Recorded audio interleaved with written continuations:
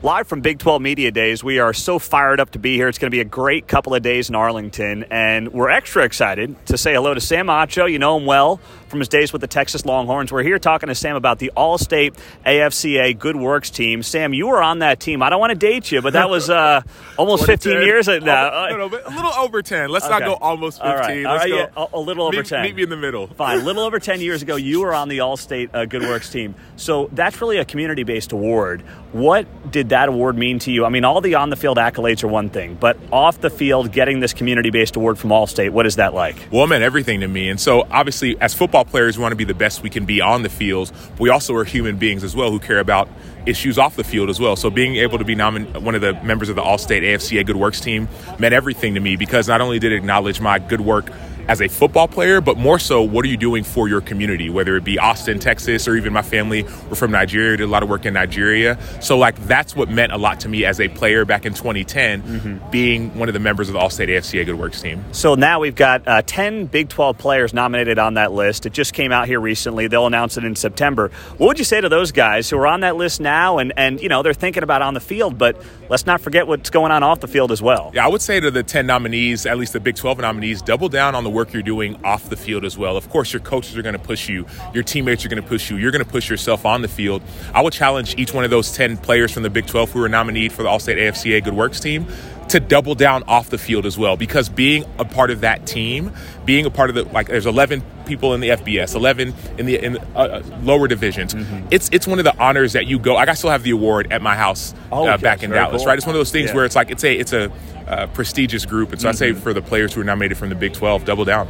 Now let's talk a little on the field. Texas, your alma mater, are they back? Well, it's funny. I just walked in. I just ran into Quinn Ewers, and I called one of their games, actually two of their games last year. And even the presence and the peace that you felt when I talked to him, it was just different. And so I'm not here to say whether they're back or they're not, but even my experience with Quinn just a few minutes ago was a different experience than I experienced last year interviewing him before games. He's got this calm. He's always been calm and confident, but almost like this quiet confidence about him. And so obviously a second year in the program is going to help that. More reps obviously help that. Another year under Sark's going to help that. But I'm excited for what he's going to do on the field, because he's experienced the highs, the lows, right? Was playing really well against Alabama, then the injury happened, then you've been out for a while, and you come back. So I'm excited for not only Texas, but excited for Quinn Ewers. So you know as well as anybody that everybody who plays Texas wants to beat Texas, right? I mean, that's just a fact. Now you know that this is the last year for Texas in the Big 12, so I feel like that's going to be on steroids. So how do you, knowing that last year in the Big 12, last year for all these other guys to play Texas to try to beat them, how do you mentally, if you're Texas, how do you go into these games with that mindset? Well, you already... I mean, I try to rephrase this, but you already have a target on your back. Yes. You're supposed to have a target on your back. This is the University of Texas. And so there should not be any extra motivation needed for you as a Texas Longhorn to play at your best. When I was playing, people gave us their best. In the interim, in the last 15 years, however you want to call it, right? It wasn't 15, but close. Close. People have been giving their best to Texas. You go back and say, man, I beat Texas. That's the thing. And so now just add that asterisk to it, right? Texas is leaving the Big 12. This may be the last chance you ever get a chance to play Texas. I remember when I was leaving college, we played A&M, and it was the penultimate year before A&M left the Big 12. But I remember the feeling for some of the other players, man, we want to kick A&M out of the Big 12. Yes. I'm sure other teams in the Big 12 have that same feeling about Texas. We want to kick Texas. They want to kick Texas out of the Big 12. And so the star and the asterisk should be on your back. And so you should play up to those expectations. When you look at this conference, Texas was picked to win it before the season, but as you look at this league, the 4 new teams as well, I mean, you know the Big 12 as well as anybody. It has been a topsy-turvy couple of years. You can't predict this league. How do you try to predict it? If we're looking at Texas, who else would you put up there? Well, it's funny. We talk about TCU, and rightfully so. They were in the college football playoff, and TCU, this team, they were so great. But we forgot they actually lost in the Big 12 championship. Kansas State won the Big 12. I almost had to be reminded of that based off of just the expectations and the grandeur of what we saw last year from TCU, which is a really good football team. Now, obviously, I think the bigger story is look at what everyone is losing. So TCU, we'll start at Texas. Texas lost Bijan Robinson, a top 10 pick. Roshan Johnson, the other running back. TCU, which had this great dominant performance, made the college football playoff. They lose their quarterback. They lose their first-round pick wide receiver, Quentin Johnston. They lost so many players. And so Kansas State, I think you think about them as this model of consistency. So obviously Will Howard coming back. They have a really good young quarterback as well coming in. So look at Kansas State. I love the way that Kansas began last season as well. I think it was 5-0, if not 6-0. Lance Leipold's done a great job changing that program around. He did it at Buffalo, did it at University of Wisconsin in Whitewater. So I expect them to be good as well. But then you add in the BYUs, who they've been on the map and off the map, trying to get back on the map. And then Oklahoma, you could say a rebuild. Obviously, last year they struggled, but I believe in what Oklahoma is trying to build. And so it's, to your point, such an up and down league. You don't know who's going to win it. So that's kind of the great part about this league. There's a lot of parity. Being a Texas guy through and through, do you buy Joey McGuire stock at Texas Tech? I do. I'm picking up what Joey McGuire is putting down on buying stock. Not only based on the fact how they beat Texas last year, but even just the confidence in which we saw that locker room speech afterwards. He almost expected to win.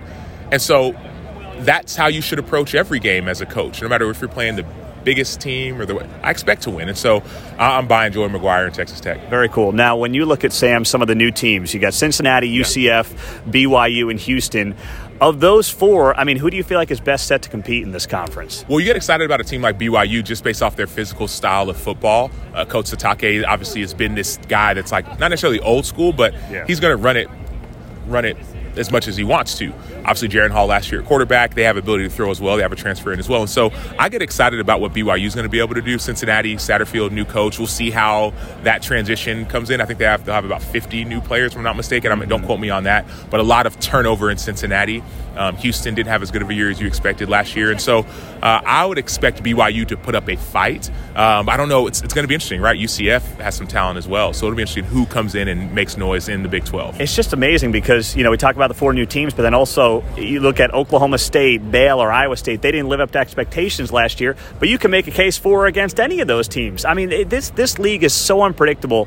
As a guy who covers the entire sport, is there a league more unpredictable than the Big 12?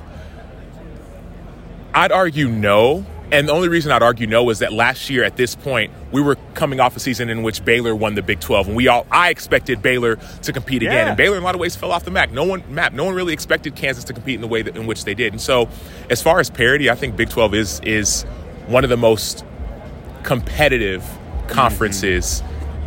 Yeah, I mean, if you go down the list, right? SEC, you kind of have an idea who's going to win that year in and year out. And the Big 10, you pretty much know who's going to win that year in and year out. And Pac-12, they've pretty much had their powerhouses. Obviously, USC is coming back and they're leaving. But, I would say the Big 12 probably has the most parity. ACC, you kind of have an idea. Yeah. I'd say Big 12. What about NIL? I mean, it's obviously something that you didn't have. Now it's a whole new world. It started off as this idea of guys getting car deals, and now it's just straight pay to play. Do you think this is good for the future of the sport, or do you have concerns about it? I don't have too many concerns about NIL and what it does for the sport. I think we've seen NIL in this era the last year or so, and we've still seen the best teams play the best brand of football. And so obviously you hear guys like Nick Saban last year talking to teams saying, man, we can't compete, or paraphrasing, but hey, we can't compete with the A&Ms and all the money that they're getting, Texas A&M. But at the end of the day, Saban had one of the top, a couple first-round picks, a couple guys who were number one overall and top 10 picks. And so I don't have an issue with NIL and what it's doing to college football. I think that players are really due the money that I think they help their teams earn. Well, let's wrap it up just with how we started the conversation, the AllState AFCA Good Works team that you were a part of, to guys maybe that want to be on that team. There's 10 Big 12 players on it this year, nominated, to guys that want to be on it next year. What would you say to them as they obviously focus on what they're doing on the field, but what else should they be thinking about off the field? I would tell the players who want to be nominated for the AllState AFCA Good Works team, I would just remind them that you are a comprehensive human. You are more than just a football player. We talk about more than an athlete, but I think about me. I played 9 years in the NFL. I won Big 12 Sports Person of the Year, Campbell Trophy, the Academic Heisman Trophy, the Warfel Trophy.